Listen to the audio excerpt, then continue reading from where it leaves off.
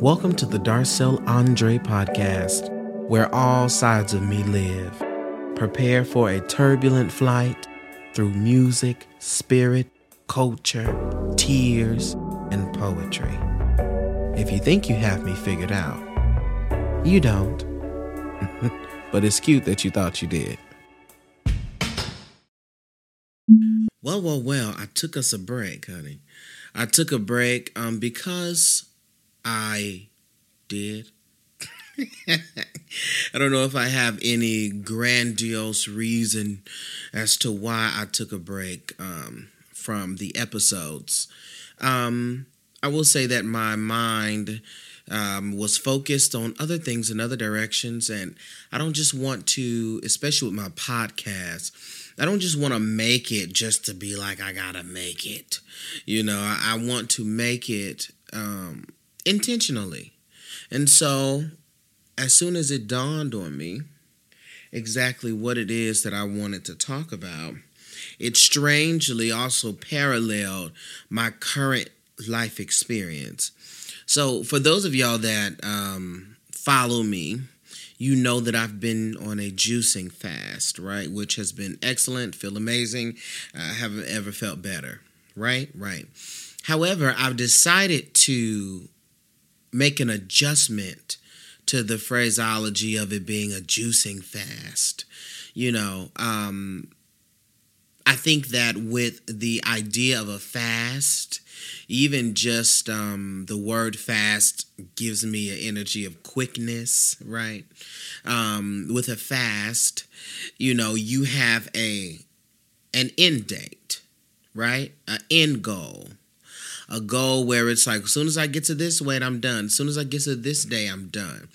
However, knowing my mind, I would say once I hit this 60 days, I'm going to have me a good old meal, and I'm going to do this, that, and the third, and just try the foods and the things that I have not been eating prior to this moment. And that will not benefit me in any way. In fact, it would probably throw me back into the cycle of unhealthy habits that I didn't want to be on in the first place, right? That I've done this fast for to alleviate those exact same things. So I said, no, Darcel, you got to understand that this is a lifestyle. This is a way of living. This has improved your life. You don't get to put an expiration date on improvement and on the things that are healthy for you. Don't do that. And so I've decided to say it's not that I'm on a juicing fast, but juicing is perhaps I'm in a lifestyle change. And that's what I've decided to do. And so far it has taken the pressure off of me to quote unquote do right. Because one, I am going to do right because this is something that's necessary for my life, right? But it is interesting to me how just the changing of words, the changing of how you phrase a thing or what you call a thing will change the energy of that thing. Part of this has to do with actual spirituality concerns, but the other part of it has to do with the mind. The mind is so powerful and yet greatly underestimated at the same time. We know that the mind is in charge of pumping the blood, honey, sending this electrical current to this part and this, that, and the third, and processing thoughts and taking in information every single day and every single moment, storing memories. It has such a great job that even then, we have to learn how to conquer our minds. Even as a holistic and esoteric teacher, spiritual coach, all of those things, the majority of the issues that the clients that I have endure have to do with the mind. We have mindset issues. We do a lot of things that programs our minds a certain way and keeps our minds programmed a certain way. And it is up to us to realize when the programming, honey, was a default setting. It was a default setting by way of the manufacturer, your parents, by way of the environment that you grew up in, by way of the things that were downloaded onto you unwillingly. In fact, some of the thoughts we would not have chosen to have a part of our brain system, our thought system, if we had the opportunity. But we didn't. So it's important for us to be able to distinguish between, is this a spiritual concern? Is this something about, is it greater than me? Is this something that is outside of me? No, it's all in you. It's right in your head. And you have to learn how to conquer that. But the reality is that I think the first step to conquering something is a realization, right? When something is realized, that means that you have stepped into the awareness of a reality, right? So with me, when it comes to my weight loss or my health journey, here we go. You see, changing health journey.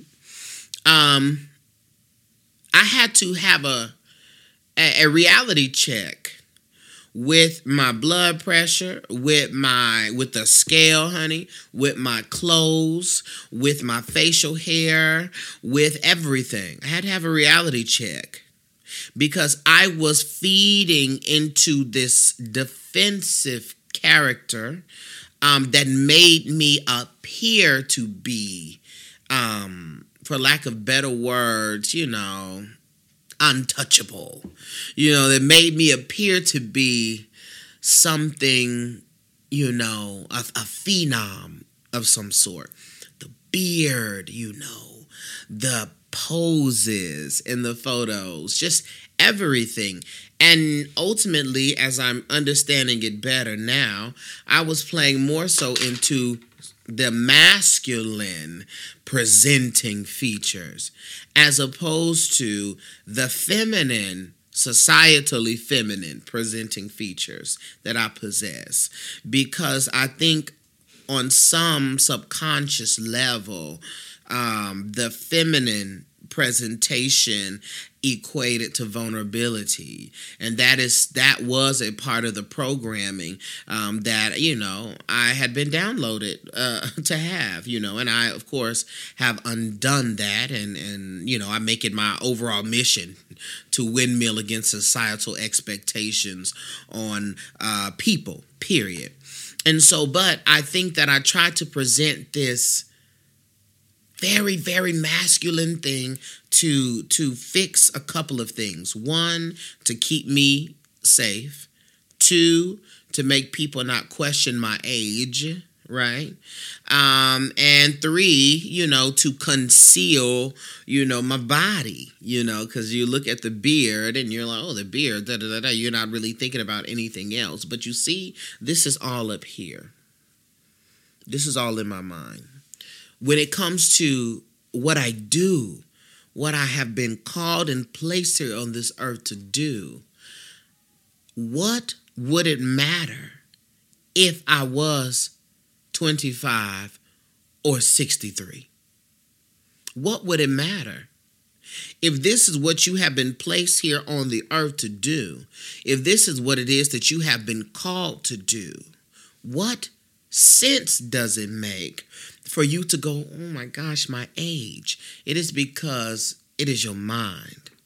It is you and your dominant negative thought patterns that are either accepting the projections of other people and or creating stories of your own that seeks to invalidate you and gives you reason to be quiet and to not be free, right? It gives you reasons. But see, this is a mind thing. It's a mind thing. Nobody ever came to me, messaged me, called me, commented, and told me I should not be teaching, helping, reading, working. I shouldn't be doing all of that because of my age. No one has ever said that to me. Has there been implications? Perhaps, but that's still a reach. Have I had experiences where I'm like, you tried to sun me? Yeah, but what did the Spirit say? What did the Spirit say? What does your soul say? And why, in your mind, is that voice not larger and bigger and greater than the few naysayers? It's a mindset. And this, once you have the realization, wait a minute, as I tell my clients all the time, it's really you. It's you, period. It does you no good to try to play the reindeer games and blame A, B, C, D, E, F, G, H, I, J, K, L, M, N, P for your issues. It does no good. It's you. Because at the very end of the day, honey, in the beginning of the night, you are solely responsible for your life experience. Yes, you are. You are solely responsible. So it's you. Solely and solely responsible. Right? So you have the realization. Once you have the realization, you have to move on to the willingness. Because there's a lot of people that know things are a problem. There's a lot of people that know that relationships are an issue, or that this person is toxic, or that you are toxic, that they are hurting you or you are hurting yourself. There's a lot of people that know, they are aware of it. They don't know it. I'm going to say they are aware that that's what's happening. They are aware of it, and they do nothing about it because they have found comfortability in their dysfunction. This is a mindset. The mind that is telling you the devil that you know is better than the devil that you don't. But that mind also assumes that there's a devil. That's what the mind does. And so once you get to a place where you have gotten the realization, wow, this is happening, you have stepped into the awareness of it, then you get to the willingness. Are you going to do something about it? And unfortunately, a lot of this comes underneath the guise of fatigue. People getting sick and tired of being sick and tired. This comes at the rock's bottom. Do we have this, okay, I have to do it, right? And we have different motivators. We have love as a motivator, doing it for yourself, for the whole world, honey, for your family. Honey, you got, ego as a motivator. Honey, you got pain as a motivator. There's a lot of motivators, but it takes a willingness. You have to be willing, y'all, to do something different. I had to be willing to go to the store and get these vegetables, honey, and pass up the tres leche cake, honey, the red velvet cake, the rotisserie chickens, the andouille sausage, honey, all of the things. It took a willingness. It takes a willingness to do that, and you gotta be willing. If you are not willing to do it, then what do we want things fast. We want people to do it for us. That's part of the chokehold that religion has. You want a God or a deity to do everything for you. Everything. Well, if you are here to grow an experience and everything is done for you, what and where does the growth come from? It doesn't. You remain stagnant, unchanged, and you will be in this lifetime again. Now that's how that works. So, willingness. Am I willing to stay in this body, in this situation for the rest of my life? Yes or no? No. Am I willing to get up and go to the store and get the vegetables and juice them? Yes or no? Am I willing to actively go through my phone and block everyone that doesn't serve me? Yes or no? Am I willing to commit to myself for the first time, yes or no? Am I willing to do that? Yes or no? The biggest factor in willingness is what is at stake. It's your why. Why? Why do you want to get healthy? Why do you want to start this business? Why do you want to become more proficient at your job? Why do you want to become a better communicator? Why? You see, your why has to be very strong. You know, my mother told me in her days of being unhealed and in the depths of anger that she would win every fight that she got in. And the reason why she would win is not because she was just this skilled, like, hand-to-hand combat witch from the stories she was. But it wasn't even about that. What it was that this person is fighting her to prove a point.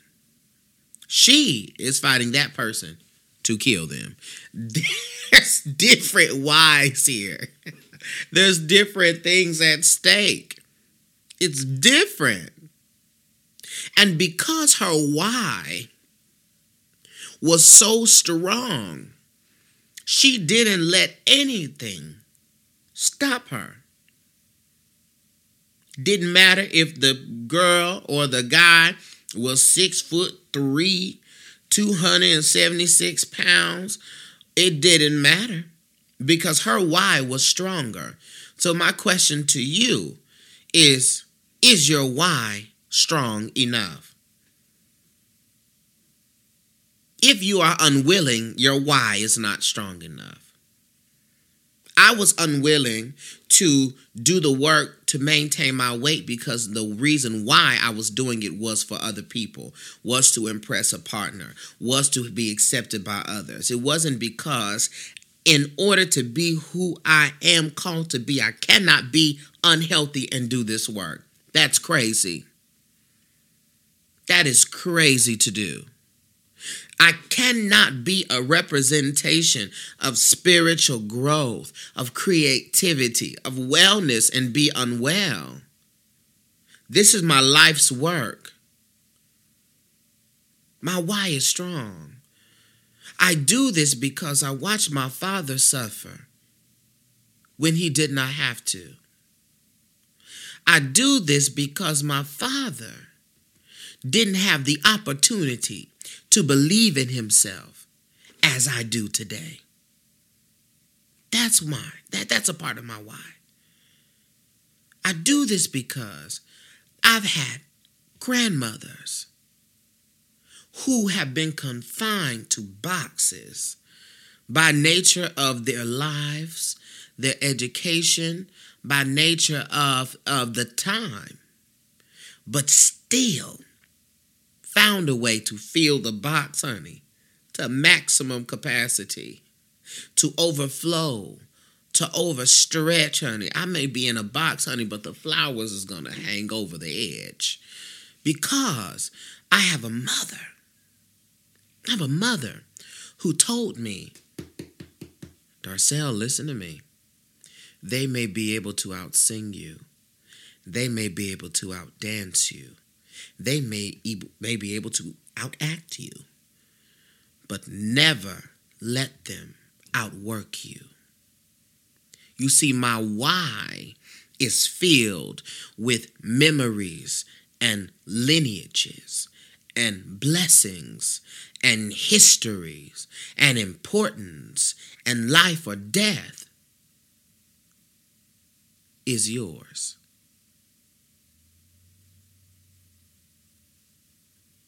Yes or no?